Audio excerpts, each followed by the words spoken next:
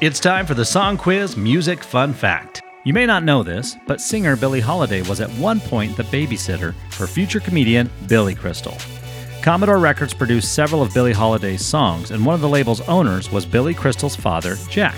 Billie Holiday often visited the Crystals' home and would sometimes even babysit Billy. In his HBO special 700 Sundays, Crystal recalled that the first time he went to the movies in 1953, it was with none other than Billie Holiday. That's your Song Quiz Music Fun Fact.